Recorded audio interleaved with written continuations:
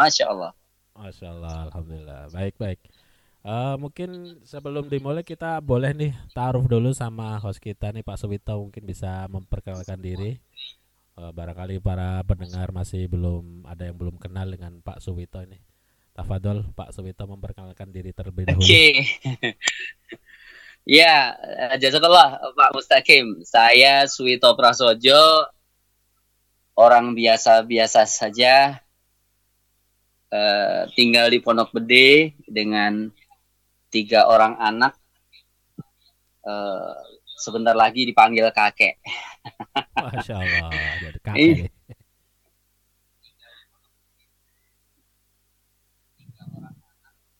Ya gimana Pak Mustaqim? Oke, Tafadol kalau dari pembicaranya kalau memang udah siap bisa langsung kami serahkan waktunya kepada Pak Suwito untuk memandu acara malam hari ini. Silakan Pak Suwito. Oke. Ya, Bismillahirrahmanirrahim, saudaraku sekalian. Eh, Kali pertama saya mengudara. Mungkin suaranya bisa didengar sayup-sayup di manapun saudaraku sekalian berada. Malam hari ini bahagia sekali saya bersama dengan Pak Mustaqim dengan media yang luar biasa, radio community yang saat ini kita sedang on air, yaitu di Radio Al-Qolam. Markasnya di Jati Makmur Pondok Gede. Mudah-mudahan ada kajian tematik yang mudah-mudahan tidak hanya sekali, mudah-mudahan ya Pak Mustaqim. Mudah-mudahan kita bisa lakukan ini secara berkala, membahas apa saja yang penting berisi kebaikan, kemudian dakwah Islam, kemudian banyak hal yang bisa kita bisa lakukan. Kebetulan malam hari ini saya akan memandu, tepatnya sebenarnya bukan penyiar radio ya, karena hari ini saya hanya bisa mengantarkan, dan mudah-mudahan malam hari ini menjadi pelajaran terbaik buat saya. Mudah-mudahan saya bisa mengikuti pemandu acara yang lain. Kalau perlu nanti ada tes khusus untuk bisa saya jadi penyiar radio gitu. Oke, Alhamdulillah malam hari ini saya akan mengundang beliau adalah uh, Pak Reza Rendy namanya. Beliau adalah founder dari PPA Institute. PPA Institute itu adalah lembaga yang namanya Pola Pertolongan Allah tahun 2013-2014 kalau nggak salah. Saya mulai berkenalan dengan beliau, anak muda yang energik. Saya banyak belajar dari beliau. Sekali lagi, Pak Rendy Reza ini, beliau adalah founder dari PPA Institute, di mana PPA Institute ini lembaga training pemberdayaan diri yang sudah melakukan trainingnya sejak 2014, di mana ada 2.300 angkatan di 3 negara, di Malaysia, di Singapura, kemudian di Indonesia. Hampir setiap provinsi, setiap pekan ada trainingnya. Dan beliau adalah foundernya. Nah, sekaligus saya ingin memperkenalkan diri. Beliau adalah Direktur PT Emas Optimasi Abadi, yaitu EOA Gold, yang pada malam hari ini insya Allah beliau akan menyampaikan pada kapasitasnya, karena beliau saat ini sedang melakukan terobosan baru, di mana penyadaran terkait dengan aset umat berupa emas yang mulai dilupakan oleh kebanyakan kita, yang sesungguhnya itu adalah bagian penting dari sunnah kita, di mana kekinian kita sudah dilenakan oleh ekonomi kapitalis, di mana penghambaan kepada uang, kepada dolar sebagai kiblatnya, bahkan saat kita beribadah ke umroh atau haji, sandarannya bukan lagi terkait dengan produk kita, tapi dolar sebagai sandarannya. Nah, mungkin malam hari ini akan dibahas dari awal tentang bahasan malam ini, bagaimana kemudian emas menjadi kekuatan potensi umat yang kita sudah tinggalkan. Dan kita akan mulai lagi mereview terkait dengan itu. Nah, mudah-mudahan kita sudah bergabung dengan beliau. Assalamualaikum Pak Rendy. Mana ya? Oke, sambil menunggu beliau. Mungkin kalau sudah ada Pak Operator, nanti dikasih sinyal kepada saya, beliau sudah bergabung dengan kita. Intinya, saudaraku sekalian, malam hari ini sebagaimana undangan yang sudah kami sampaikan bahwa emas sebagai kekuatan umat yang ditakuti musuh Islam. Sebagaimana kita tahu bahwa umat pada hari kekinian tengah dipenjara dalam sebuah sistem ekonomi kapitalis yang dibuat musuh kita. Efeknya sampai saat ini begitu kuat mencengkeram keberadaan kita. Kita bekerja mengumpulkan uang, di mana uang yang sudah kita kumpul itu kita simpan di tempat-tempat yang mereka bikin, dan kita dimiskinkan dengan sistematis yang tidak kita sadari. Kita malam hari ini ingin mendapatkan gambaran yang lengkap. Bagaimana sih sesungguhnya Islam memandang sebuah aset, apakah itu berupa harga yang berupa uang-uang yang kita simpan di bank-bank itu, atau seperti apa? Nah, Mas Rendy, anak muda yang energik ini, sudah mulai duluan. Di usia mudanya, beliau sudah malang melintang di dunia peremasan. Dan beliau konsen sekali saat ini mensiarkan bagaimana aset kekuatan umat ini menjadi sesuatu yang luar biasa. Seandainya kemudian kita bisa menggunakannya pada tempat yang tepat, dan harus kita mulai kapan? Saat ini. Dari hal yang terkecil, dan harus kita mulai dari diri sendiri. Oke. Ya, mungkin bahasanya terlalu banyak saya ngomong nih jadinya. Baik. Bismillahirrahmanirrahim. Assalamualaikum warahmatullahi wabarakatuh. Waalaikumsalam.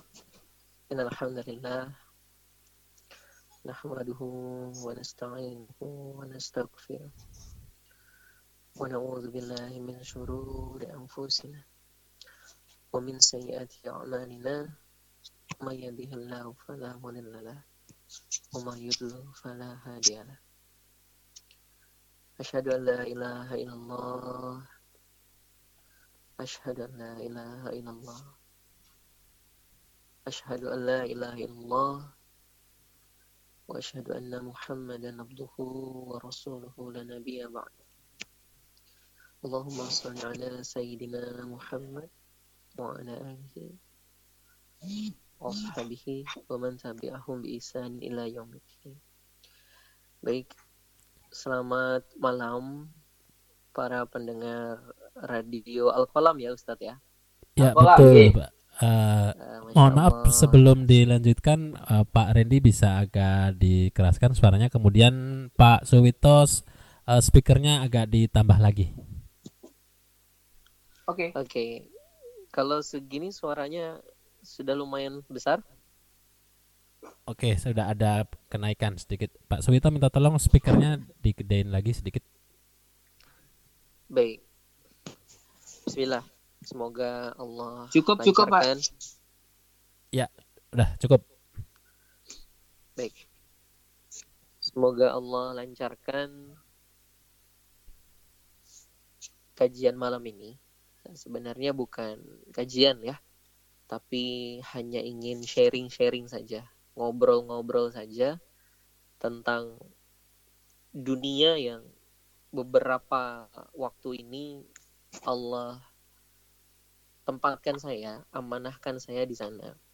Jadi seperti yang tadi Pak Suwito sampaikan bahwa saya ini bergerak dari training tauhid sebenarnya, training ketauhidan yang bertajuk PPA, Pola Pertolongan Allah, di mana juga menyasar kepada kebangkitan umat dan dimulai dari ketauhidan.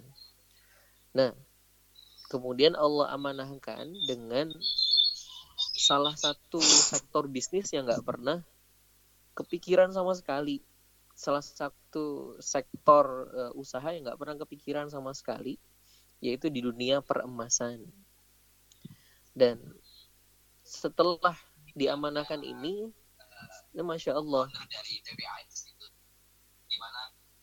terbuka semua tentang bahwa ini bukan sekedar usaha. Ini saya memaknai saya sendiri ya. Bukan sekedar usaha, bukan sekedar bisnis, tapi ini saya seperti apa ya? Saya mungkin bilangnya gini kali. Ada amanah besar yang dititipin sama Allah sehingga saya dicemplungin ke sana untuk ngasih tahu ke semua tentang emas, kekuatan umat yang sengaja dan secara tersistem disembunyikan. Inilah kekuatan umat yang disembunyikan oleh musuh-musuh Islam yang mereka nggak pengen banget tahu tentang ini.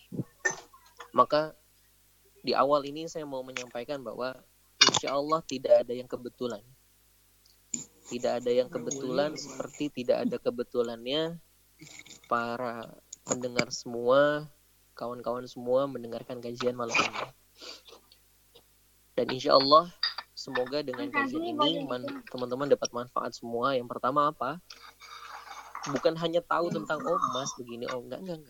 Itu terlalu saya bilangnya terlalu awal saja, terlalu dasar saja. Ketika dibukain sama guru-guru kami gitu ya, Masya Allah, sampai kami kan juga pengampuhnya adalah salah satunya ulama di MUI. Beliau bilang, Mas, antum kelihatannya memang hanya sekedar edukasi tentang emas, jalan tentang emas, tapi Mas, langkah yang antum langkahkan kaki keluar rumah,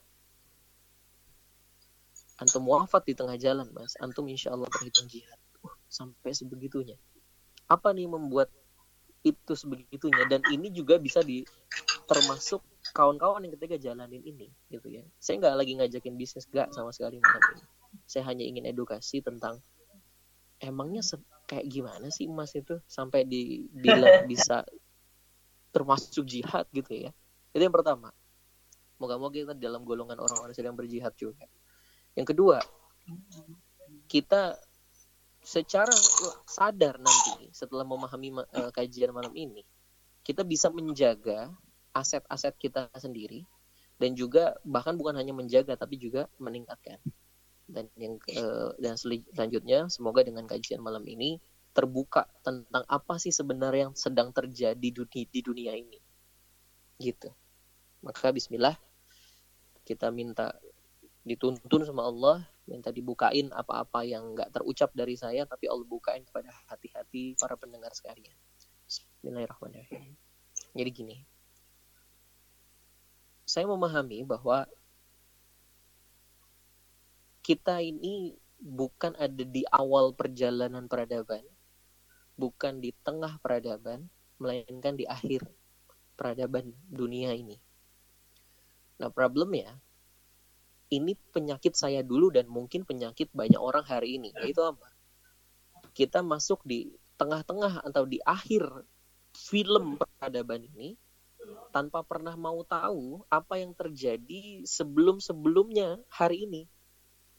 Sehingga kita hanya melihat parsial saja, melihat potongan peradaban saja, yaitu hari ini, hidup di hari ini.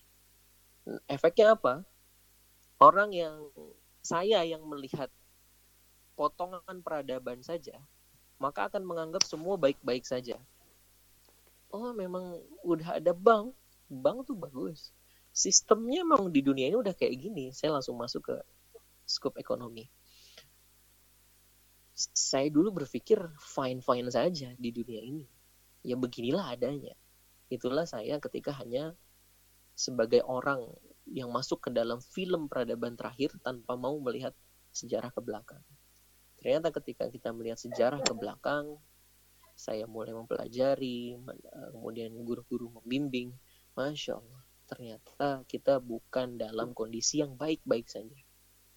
Kalau boleh saya langsung klaim, bilang bahwa umat, atau kalau terlalu luas umat, kita pakai bahasa kita, Anda dan saya. Anda dan saya ini sedang dipenjara. Kita semua ini sedang dipenjara dengan penjara yang tidak terlihat sama sekali. Memang secara fisiknya tidak terpenjara, tapi secara ekonomi kita terpenjara oleh sistem yang dibuat oleh musuh-musuh Islam, yaitu sistem ekonomi kapitalis. Dulu saya apatis dengan ekonomi kapitalis, saya masih bodoh. Ya, yang penting saya masih bisa makan, yang penting saya masih bisa hidup, just it. Tapi ternyata saya melihat semakin memahami semua, makin ya Allah, saya ini egois banget ya. Ya Allah, saya baru sadar hari ini ya Allah. Apa maksudnya sistem penjara ekonomi kapitalis? Nanti kita akan bahas pelan-pelan. Di mana penjara ini tidak terlihat dan kita dikurung oleh apa? Simpelnya adalah menggunakan uang kertas. Penjaranya, kita dipenjara dengan alat yang namanya uang kertas. Kok dipenjara, Mas? Iya.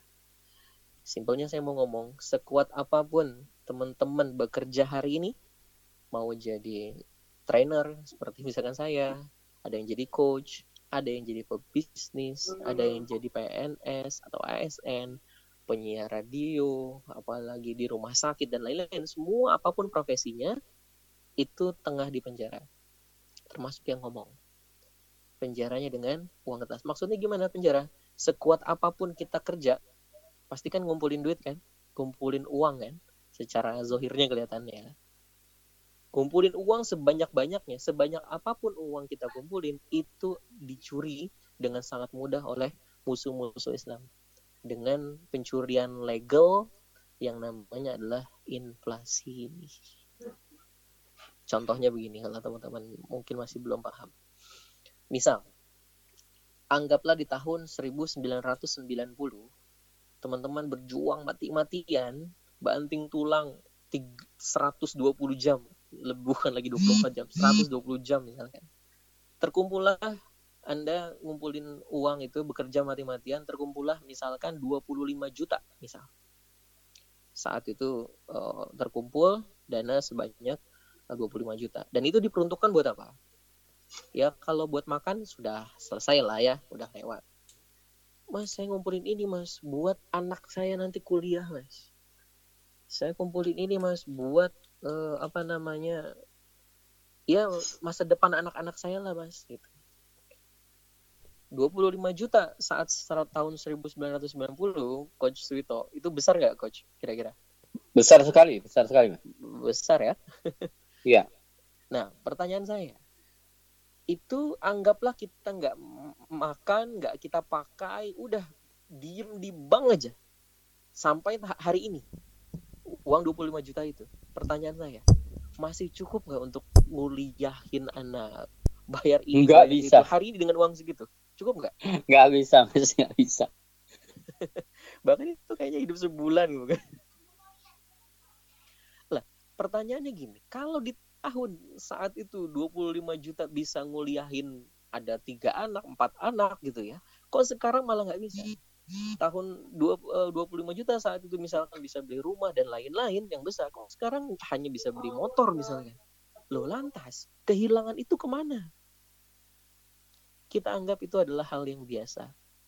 Padahal itu uang kita, berarti kerja keras kita selama ini dicuri habis-habisan. Mulai paham ya? Mulai sadar nih ya, bahwa apa? Sekuat apapun hari ini kita ngumpulin duit, hari ini tahun 2020, kumpulin duit, silakan kerja keras, simpen di bank. Dan nanti pas kita mau pakai buat anak kita 5 tahun lagi, 10 tahun lagi, ternyata kekuatan untuk bisa beli barang yang sama udah nggak bisa. Itulah inflasi. Simpelnya adalah, mau kita masukin uang kita ke brankas setebal apapun, dia akan tetap tembus dicuri sama yang namanya inflasi. Itulah sistem ekonomi kapitalis hari ini, kawan-kawan semua. Padahal kalau saja saya punya data 25 juta tahun 90 saat itu tidak disimpannya dalam bentuk uang, tapi disimpannya dalam bentuk emas. Emas di tahun 90 itu by data harganya 23.000 per gram. Masya Allah ya coach.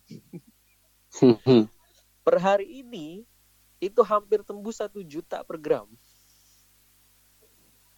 Saya sudah punya hitung-hitungan nih. Kalau 25 juta saat itu kita simpannya uang, tadi habis seperti itulah. Udah nggak bisa beli barang yang sama. Tapi 25 juta kita simpan saat itu, tahun 90, itu bisa beli emas sebanyak 1 kilo. Lah kalau emas 1 kilo itu hari ini dicairkan, insya Allah teman-teman sudah dapat 1 miliar. Make sense ya? Ya. Masih bisa nguliahin anak 2-3 nggak tuh kira-kira? Sisa-sisa mas. Beli ini Indomaret ya buat ngidupin anak-anaknya.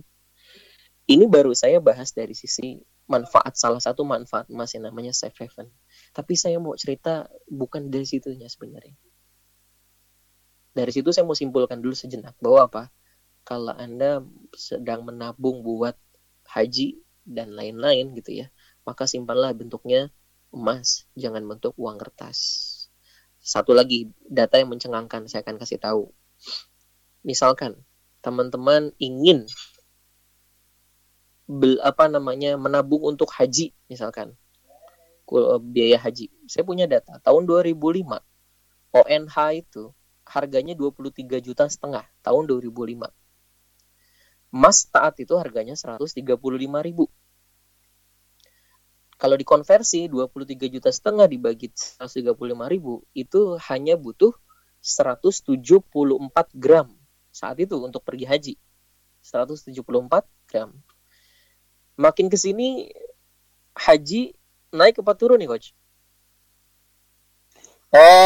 Naik sudah pasti karena sistemnya pakai dolar. Betul. Di tahun 2019 kemarin November ya, saya ONH tahun 2019 saya lihat itu harganya 35 juta 235 ribuan kira-kira. Tapi kalau dikonversi emas ternyata Masya Allah mencengangkan sekali. Hanya butuh emasnya tahu berapa? Tadi kan 174 gram ya? Gram ya. Sekarang dengan konversi emas hari ini itu hanya butuh sekitar 40 gram saja. Sepertiganya ya? Iya, artinya kalau nyimpennya uang kertas, Anda nabung untuk haji pakainya uang kertas, itu makin mahal gitu ya.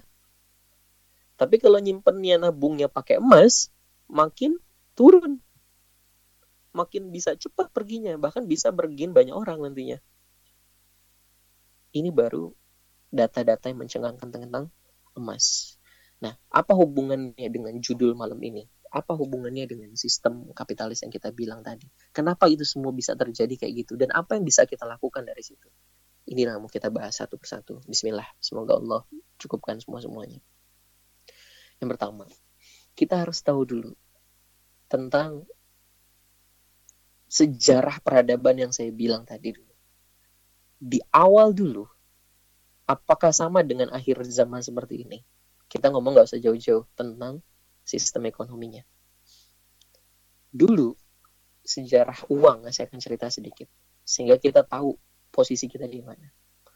Dulu, orang memenuhi kebutuhannya dengan apa, Coach? Masih ingat nggak tuh, Coach? Tuker-nuker tuh. Oke, tuker, barter. Barter, betul. Saya butuh kue. Saya tapi nggak punya kue juga yang sama, saya barter sama meja gitu ya. Barang-barangnya dibarter. Tapi akhirnya sistem barter itu orang-orang pada komplain. Apa? Wah, nggak sesuai yang ditukar sama yang didapat gitu ya. Akhirnya inilah mafianya datang. Namanya bankster. Bankster atau elit global, dia datang bilang begini. Sudah, kalian jadikan saja, karena kalian suka emas, semua suka emas, fitrahnya manusia kan suka emas ya. Maka jadikan saja emas itu sebagai alat tukar kalian. Ini dihargain buku ini 3 keping emas, yang ini lemari ini 1 keping emas. Akhirnya semua setuju. Nah, ini ide bankster dulu tuh awal-awalnya. Kemudian mereka akhirnya menetapkan harga setiap barang. Oh, ini berapa koin, ini berapa koin. Akhirnya pakailah tukar penakar pakai koin. Dan itu bagus banget sistem seperti itu. Keren banget. Bukan hanya masalah lifestyle yang keren ya. Tapi alat tukarnya itu tidak bisa tidak bisa dicetak sembarangan. Betul nggak? Iya. Emas itu terbatas. Emas itu tidak bisa massal diproduksi besar-besaran dan tidak bisa dikontrol oleh 1-2 negara. Pakainya emas. Sehingga orang nggak bisa mengontrol alat tukarnya itu sendiri, dalam artian nggak bisa memainkan kekuatan ekonomi itu. Semuanya standarnya sama. Nggak ada yang bisa bermain di sana. Karena standarnya emas. Nah, bankster menciptakan kechaosan di lapangan, coach. Dengan cara apa? Dikirimlah orang-orang untuk begal kalau bahasa sekarang. Ngebegal orang yang bawa emas itu di tengah-tengah jalan. Ingat cerita Robin Hood dulu tuh? Iya. Yeah. Kalau nyuri kan uang sekantong emas kan gitu ya. Nah, bukan Robin Hood yang saya mau ini, cuman kantong emasnya itu diambil dicuri di tengah jalan, dirampok dan lain-lain. Efeknya apa kira-kira? Kalau kita hidup di masa itu, kira-kira kita yang megang uang koin rasanya gimana? Cemas. Takut hilang. Nah, bankster datang lagi seperti malaikat. Ini sudah tersistem nih, udah dirancang dari awal. Mereka datang bilang gini, kalian nggak akan aman kalau bawanya koin emas itu, karena orang-orang nanti akan nyuri dengan sangat mudahnya, dan kalian akan kerepotan kalau bawa 100.000 keping emas, akan sangat repot. Sudah, gini saja, titip saja di saya koin emasnya. Nanti saya kasih tanda bahwa kamu nyimpan emas di saya. Kalau bahasa kita mah kayak apa ya? Cek gitu ya, kwitansi atau kupon, tanda terima lah ya. Kupon lah, anggaplah kupon. Nah, kupon itu bahasa di baratnya itu I owe you. Saya berutang sama kamu. Nih emas kamu sama saya. Nih kamu pakai kupon itu. Dan misalkan antum hidup, atau kita semua para pendengar hidup di zaman itu, dikasih kupon itu, masing-masing orang pegang kupon semua. Kupon itu sama berharganya nggak sama emasnya berarti? Secara besar. Sama ya? Sama. Sama berharganya kupon itu sama emasnya. Nah, disitulah sihir musuh-musuh Islamnya masuk. Disitulah mindset orang ternyata bisa dirubah. Orang yang tadinya suka emas jadi suka kupon saat itu. Makanya sahabat-sahabat Rasulullah saat itu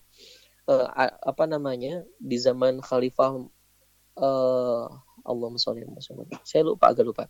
Tapi saat itu terjadi pertukaran di pasar itu dengan kupon seperti itu. Nah, itu langsung dikabarkan ke Khalifah dan Khalifah langsung menyetop sistem transaksi gitu. Kenapa? Ditakutkan orang nantinya akan menganggap koin emas itu sama dengan kertas itu. Dan kalau udah nganggap sama, akhirnya apa? Sangat mudah dimainin kertasnya. Kalau emasnya nggak bisa dimainkan. Tadi seperti saya bilang, nggak bisa dicetak sembarangan. Kalau kertas ya bisa dicetak sembarangan kan gitu. Nah, kita balik lagi. Orang saat itu akhirnya pegang kupon semua dan merasa kupon itu sama berharganya dengan emasnya itu sendiri. Sihir pertama udah mulai masuk.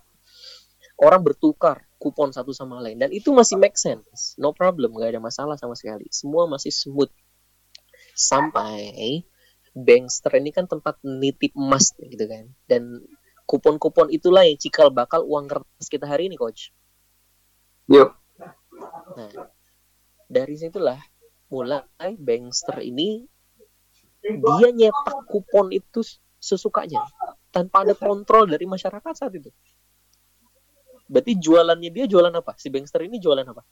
Kupon. Jualan kupon. Dan ternyata jualan yang paling laku hari ini jualan kupon.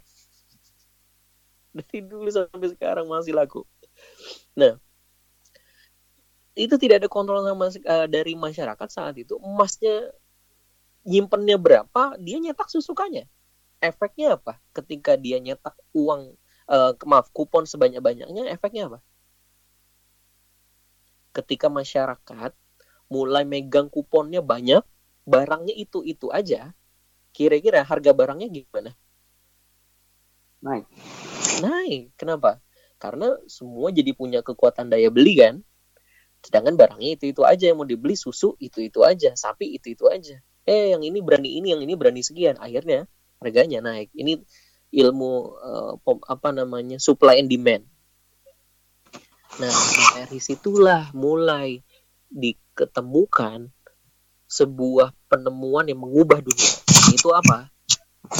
Orang sangat mudah dirubah mindsetnya dari tadinya nyimpen harta real, aset real berupa emas tadi, sehingga sekarang jadinya kupon-kupon seperti itu.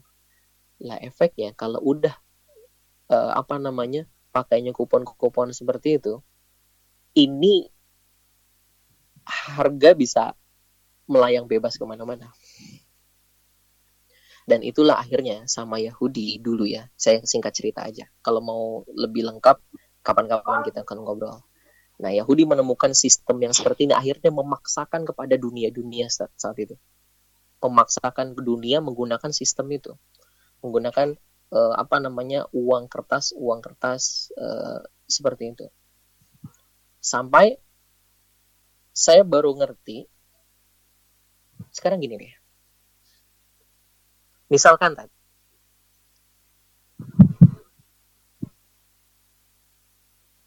Halo? Halo, mangga.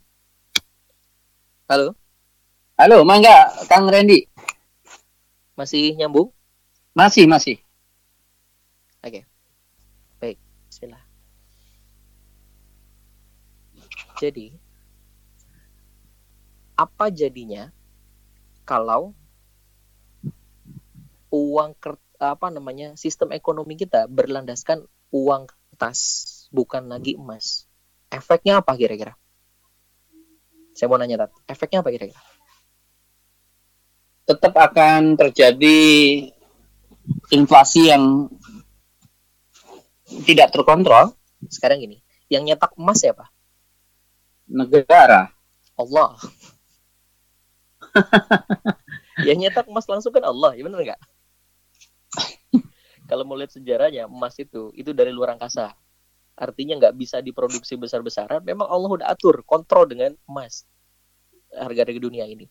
Tapi kalau pakai sistem kertas, uang kertas, yang nyetak siapa? Negara. Itu dia. Artinya yang bisa menguasai sistem itu siapa?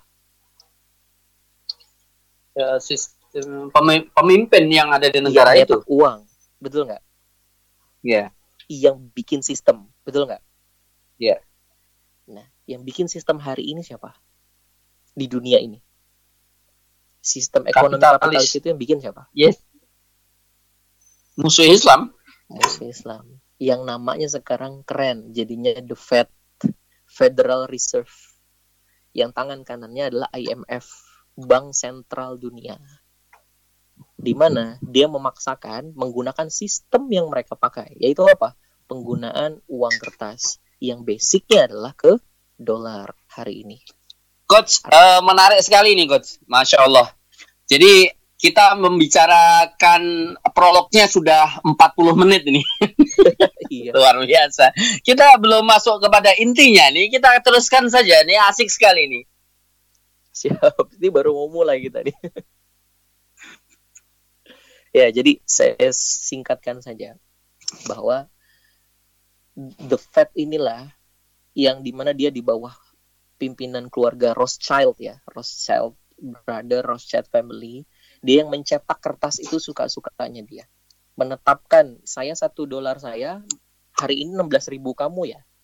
Artinya kalau besok saya bilang, the Fed ini bilang, Trump ini bilang, $1 saya besok 50.000 kamu ya, itu artinya apa? Bisa mengontrol negara Indonesia nggak kira-kira kalau kayak gitu? Sangat. Dan inilah ada kontroversi di sini, sehingga saya langsung mau masuk ke inti nih, ke Indonesianya sekarang. Ya. Dulu Presiden Soekarno sudah paham banget saat mendirikan negara ini, akhirnya membuat uang sendiri gitu ya, yang namanya ORI, Uang Rakyat Indonesia, BNI 46 dulu. Bank sentralnya menetapkan bahwa bank sentralnya adalah BNI 46. Kita nggak mau terikat sama sistem kapitalis saat itu, dipegang sama Insinyur Soekarno. Dan nanya ke ulama-ulama tentang apa? Saya mau diriin negara, uang seperti apa yang harusnya dipakai? Terserah uangmu apa, kuponmu apa, terserah. Tapi pastikan apa? Pastikan kupon itu terikat sama emasnya. Akhirnya ditetapkan saat itu 10 rupiah itu harus diikat dengan 5 gram emas. Artinya nanti nggak bisa nyetak sesukanya, inflasi itu nggak akan terjadi, gitu loh, Tat. Oke. Nah, dari situ akhirnya musuh Islam yang nggak suka dengan negara Indonesia kuat di kaki sendiri, karena sistemnya dia nggak bisa masuk ke situ, nggak bisa kontrol gitu kan, nggak bisa lagi ngomong hari ini 50.000, hari ini 30.000, hari ini inflasi sekian, nggak bisa. Akhirnya ngirim apa? Lewat tangan kanannya itu Belanda, ngirim agresi militer 1, agresi militer 2, akhirnya perang terus. Sampai akhirnya terjadi kesepakatan di konferensi meja bundar. Coach. Dan efeknya apa? Sebentar, Coach. Saat itu tiba-tiba Assalamualaikum. diakui merdeka, tapi dengan syarat, yaitu apa? Tutup bank BNI 46, pakai bank saya. Dan banknya itu namanya adalah NV Dijeves Bank, yang akhirnya berubah jadi Bank Indonesia hari ini, Tat. Oke. Dan ternyata itu bukan punya Indonesia, tapi punyanya swasta alias perorangan, yang punya Yahudi. Dan efeknya apa? Kalau Indonesia butuh duit, minjemnya kemana? Ke Bank Indonesia melalui apa? APBN. Dan akhirnya dipinjemin tapi dengan pajak, dengan bunga. Dan bunganya itu yang bayar siapa? Rakyat Indonesia. Dipajakin dan lain-lain. Dan efeknya apa? Ya sudah, semakin dimiskinkan terus, bayar pajak terus, dan lain-lain. Pinjem butuh duit, minjem lagi ke IMF, besok diturunin jadi inflasi, negara makin kacau, ngutang lagi. Efeknya apa? Udah kebanyakan ngutang, nggak bisa bayar, Bank Dunia tinggal bilang apa? Kamu punya laut, sudah gadein aja ke saya. Kamu punya hutan, sudah gadein aja ke saya. Akhirnya Indonesia tutup. Lantas Mas, oke. Kalau dengan sistem kita udah terpenjara kayak gini, Mas, apa yang bisa kita lakukan? Inilah kuncinya.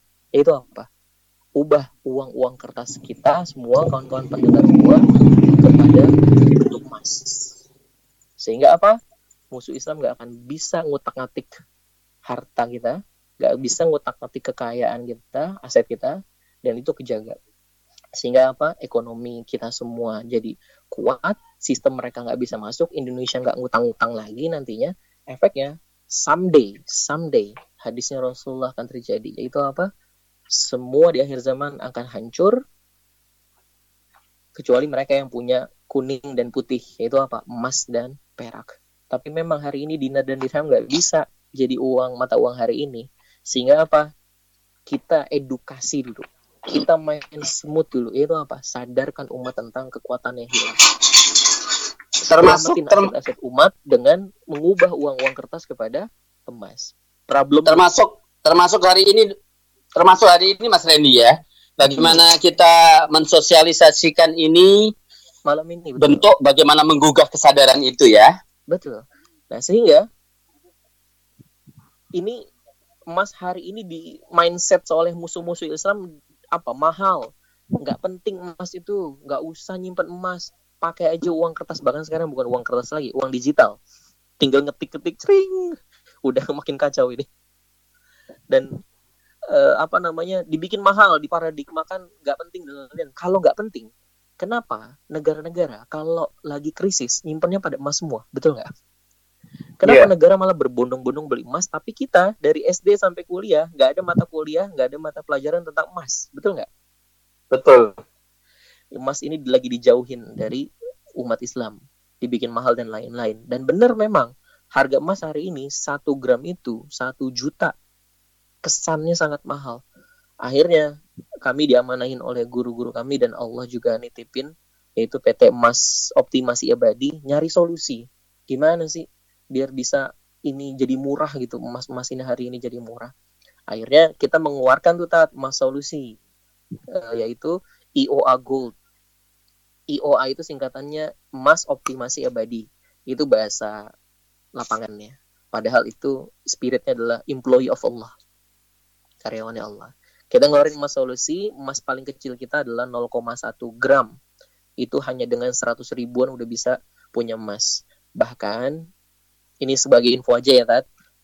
Kita lagi bukan hanya menggalakkan semua nyimpan emas, bukan hanya itu. Tapi apa? Kita mau ngebuka rahasia yang nggak pernah dijelasin di buku manapun, silakan cari di Gramet, tentang apa? Jadi pebisnis emas. Kalau investasi emas, berkebun emas, ada bukunya. Tapi jadi pebisnis emas, ilmu ini hanya di keep rapat sama Cina-Cina. Dan ini dibikin turun-temurun, nggak dikasih ke kita semua. Dan di IOA Gold ini, kita ajarin semua dari A sampai Z. Dari mulai tadi, kisah-kisah lebih dalamnya, sejarah peradaban ya, apa yang kita lakukan, solusi buat umat apa, yaitu dengan lahirnya IOA Gold. Yang paling kecil kita ada 0,1, 0,2, 0,5, 1, 2, 5 gram. Oke. Luar biasa. Ini malam hari ini buat saya menjadi pengetahuan baru. Jadi intinya bahwa kita harus disadarkan dahulu. Nah, lebih lanjut lagi, sepertinya kajian seperti ini kita buat program pekanan supaya kita bisa runut gitu ya. Karena ini baru awal saja kita memulai. Kita nanti minta jadwal kepada Radio Al-Qalam untuk membuat ini secara rutin gitu Bang ya. Gimana Pak Mustaqim? Bisa. Oke, atur-atur. Ya bisa ya, Masya Allah. Jadi terkait dengan apa yang sudah disampaikan, karena sebenarnya nih waktunya dibatasi cuma 1 jam dan belum ada interaksi karena memang pertanyaannya dalam bentuk tulisan. Silahkan tulis di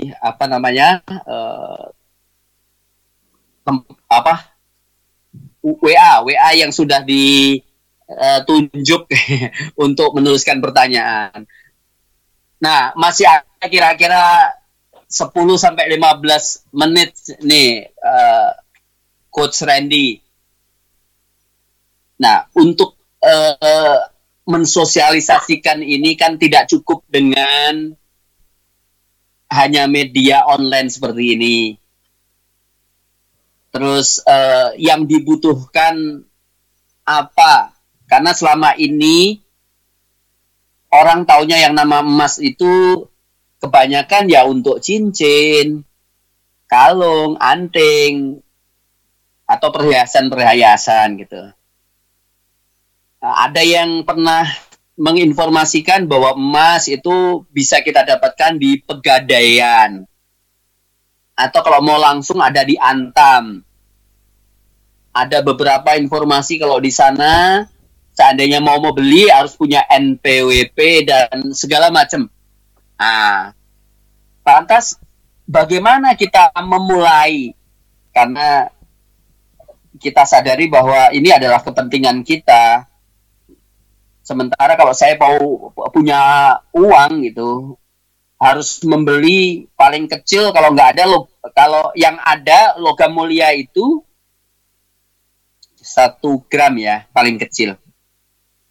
Nah, lantas bagaimana kita memulai sementara, 1 gram sekarang udah 1 juta, berarti mau menyimpan uang untuk ditukar dengan emas harus punya 1 juta dong. Itu coach. Jadi mungkin mewakili kawan-kawan, mungkin pertanyaannya sedang dilihat sama operator kita nanti. Mungkin bagaimana step kita? Kalaupun nggak selesai malam hari ini, mungkin kita bisa teruskan di jadwal pekan depan ya, mungkin. Monggo, Pak. Jadi memang kalau mau dibahas tentang emas ini, saya ada seminarnya khusus sebenarnya, Coach. Itu 1 harian full untuk edukasi. Karena ada banyak, minimal 15 manfaat emas. Yang salah satunya tadi safe haven. Disimpan aja itu bisa ngejaga daya beli, bahkan meningkatkan. Simpelnya adalah Rasulullah dulu 1400 tahun yang lalu 1 kambing itu 1 dinar. Hari ini juga tetap bisa beli kambing dengan 1 dinar, bahkan gemuk kambingnya tuh. Saya udah ada data-datanya. Nah, memang untuk nyimpen, waduh Mas, iya ada emas itu apa aja ya? Ya simpelnya adalah perhiasan sama emas batangan. Yang lagi kita omong ini bukan perhiasan tapi emas batangan. Karena kalau nyimpannya perhiasan kena biaya potong dan lain-lain ketika mau diuangkan, tapi kalau emas batangan ini enggak. Ini hanya ngikut harga buyback saja. Nah, bagaimana untuk memulai itu semua? Teman-teman bisa nabung. Jadi beli emas yang kecil-kecil aja dulu. 0,1 100 ribuan, seminggu sekali 100 ribu, seminggu sekali 100 ribu. Dan setelah udah punya 0,110 itu bisa ditukar guling jadi 1 gram. Nanti 1 gram ada 5, bisa tukar jadi 5 gram. Disimpan gitu. Kalau hanya pengen jadi konsumen. Tapi kalau ingin jadi agent of gold kita sebutannya, nah ini bisa nanti bareng-bareng sama kita. Gitu, Coach. Oke, Masya Allah. Sebenarnya tinggal bagaimana kita bisa memberikan edukasi yang smooth, yang baik gitu ya. Karena saya berpikir di wilayah Pondok Gede saja, di sekitar Radio Al-Qolam, itu ada dinamisasi perputaran luar biasa, di mana ada sekolah Islam, jamaah masjidnya yang dinamis, ada pesantren, ada lembaga tahfiz Quran yang hampir 3.000 mahasiswanya gitu. Dan ini adalah kali pertama kita mengadakan sebuah kajian di mana seharusnya potensi ini menjadi sebuah potensi yang luar biasa buat kita semua. Paling tidak nilai tukar di mana ada warung bakso, ada warung kopi yang milik komunitas kita, mungkin bisa dilakukan dengan cara barter dengan emas yang nilainya paling kecil gitu. Nah, tapi memang butuh waktu, butuh sosialisasi ini ya. Menarik sekali ini, Masya Allah. Jadi di beberapa komunitas yang kami pernah edukasi, misalkan komunitas properti, mereka tuh udah memulai pembayaran propertinya itu pakai emas sekarang. Sama pendidikan juga mulai ngegaji gurunya pakai emas IOA Gold ini sekarang. Nah, memang sangat menguntungkan sekali gitu kalau dari sisi ekonominya. Oke, Masya Allah. Pak Mustaqim, apakah ada pertanyaan lewat WA yang bisa direkod, Pak Mustaqim? Ini sepertinya ada masuk 1 pertanyaan ini, cuman nggak disebut tulis identitasnya. Pertanyaannya, bagaimana memulai ekosistem emas untuk mengganti uang kertas? Maksudnya mungkin memulai ekosistem, maksudnya apa ya? Maksudnya mungkin memulai komunitas kali ya. Iya. Iya, baik.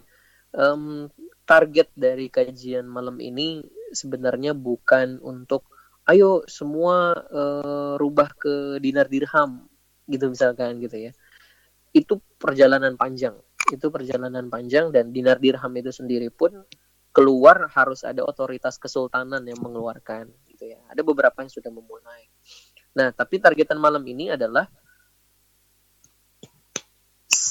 selamatkan harta teman-teman, selamatkan aset kerja keras teman-teman yang udah teman-teman upayakan itu. Coba jangan jadi simpanannya uang kertas atau uang di bank.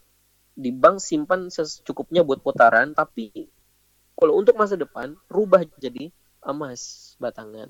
Itu sangat menguatkan sekali. Dan mulailah mas ya, kalau kemahalan ya sudah pakai yang kecil-kecil dulu. Nanti bisa kontak Coach Wito mungkin untuk ini. Oke, Pak Mustaqim, ini waktu alhamdulillah efektif sebenarnya 1 jam ini, tapi jangan terlalu berlebihan juga. Tapi saya berharap sekali bahwa kajian seperti ini bisa diteruskan.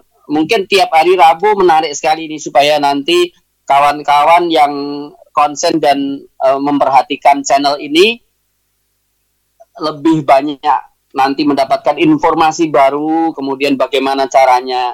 Terus saya sudah pernah berbicara dengan ketua DKM masjid terkait bagaimana kita membuat sebuah seminar 1 hari yang sifatnya offline. Jadi kita kajian di masjid, kemudian kita nanti bisa bahas lebih dalam lagi. Intinya saya tahu persis apa yang dikerjakan pembicara malam hari ini, dan saya sudah mulai icip-icip untuk mulai belajar menyimpan, karena tadi di saat emas saat ini 1 gram ukuran terkecil antam itu harganya sudah hampir 1 juta. Nah, saya bisa mendapatkan dengan 0,1, artinya sama seperti yang disampaikan Pak Rendy tadi, bahwa setiap 2 hari 3 hari ketika kita punya uang 100.000, lembaran kertas yang warna merah itu bisa ditukar dengan nilai aset fisik berupa emas gitu. Jadi nggak perlu kemudian harus punya 1 gram senilai 1 juta dan harus mengumpulkan berapa hari itu, atau 1 bulan mungkin untuk kemudian 1 gram. Artinya apa?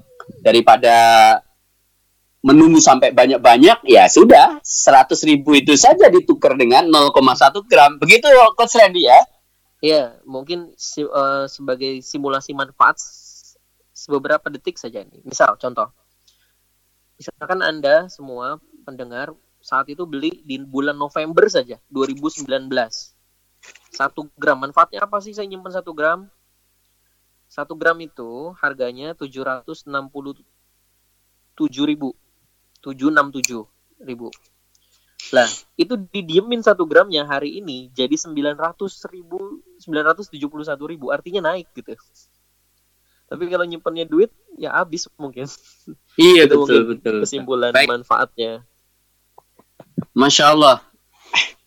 Mudah-mudahan hari ini yang mendengarkan mendapatkan pencerahan, dan catat lagi, jangan bosen mungkin Coach Rendy ya, untuk pekan depan kita telepon lagi untuk memberikan kajian lanjutan dari apa yang sudah kita mulai hari ini. Insyaallah. Insyaallah. Terakhir Coach, untuk pesan pendengar Radio Al-Qalam, baik. Siap. Pesan terbaik mungkin saat ini sambil kita menunggu pekan depan untuk kita bisa on air lagi. Baik. Bismillahirrahmanirrahim. Kawan-kawan, gak ada yang kebetulan. Seperti gak ada kebetulannya teman-teman dengerin kajian malam ini. Kesimpulannya adalah cara hidup yang cerdas, salah satunya adalah dengan mengubah aset-aset Anda, rupiah Anda, hasil kerja keras Anda menjadi emas batangan. Manfaatnya bukan hanya ekonomi Anda naik tadi seperti sudah disampaikan hitung-hitungannya, tapi dengan Anda melakukan itu, Anda sedang memutus mata rantai pengaruh dari sistem ekonomi musuh-musuh Islam yang mencengkram kuat hidup kita hari ini. Dan dari situlah akan dimulai kebangkitan, insyaallah. Insyaallah, amin. Alhamdulillahirabbil alamin.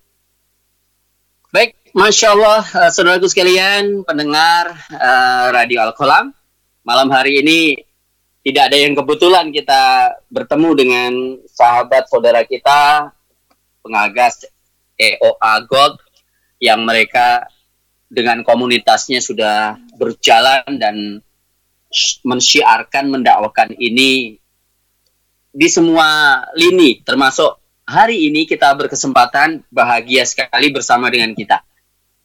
Mudah-mudahan apa yang kita bahas malam hari ini menjadi pencerahan bagi kita semua, dan kita kembalikan kepada operator. Sekali lagi kita berdoa kepada Allah Subhanahu wa Ta'ala. Semoga kita senantiasa dilindungi, diberikan bimbingan, diberikan kekuatan untuk kita bisa menjalani hari-hari kehidupan ini menjadi lebih baik, bermanfaat untuk semua orang, dan sekali lagi semakin kita dicintai Allah Subhanahu wa Ta'ala. Kita tutup kajian malam hari ini, saudaraku sekalian, dengan istighfar bersama-sama dan doa kafaratul majlis. Astaghfirullahaladzim. Subhanakallahumma wa bihamdika asyhadu an la ilaha illa anta astaghfiruka wa atubu ilaik. Jazakallah Coach Rendy. Saudaraku sekalian, insyaallah billahi taufik wal hidayah. Assalamualaikum warahmatullahi wabarakatuh. Waalaikumsalam warahmatullahi wabarakatuh. Demikian pendengar sekalian, kajian kita malam hari ini bersama Ustaz Rendy dan Coach Suwito membahas seputar urgensi emas terhadap perekonomian umat Islam. Dengan berakhirnya kajian malam hari ini, kita tutup bersama-sama dengan baca doa kafaratul majelis. Subhanakallahumma wa bihamdika asyhadu an la ilaha illa anta astaghfiruka wa atubu ilaik. Kami dari studio mohon undur diri. Mohon maaf atas segala kekurangan. Wabillahi taufiq wal hidayah. Assalamualaikum warahmatullahi wabarakatuh.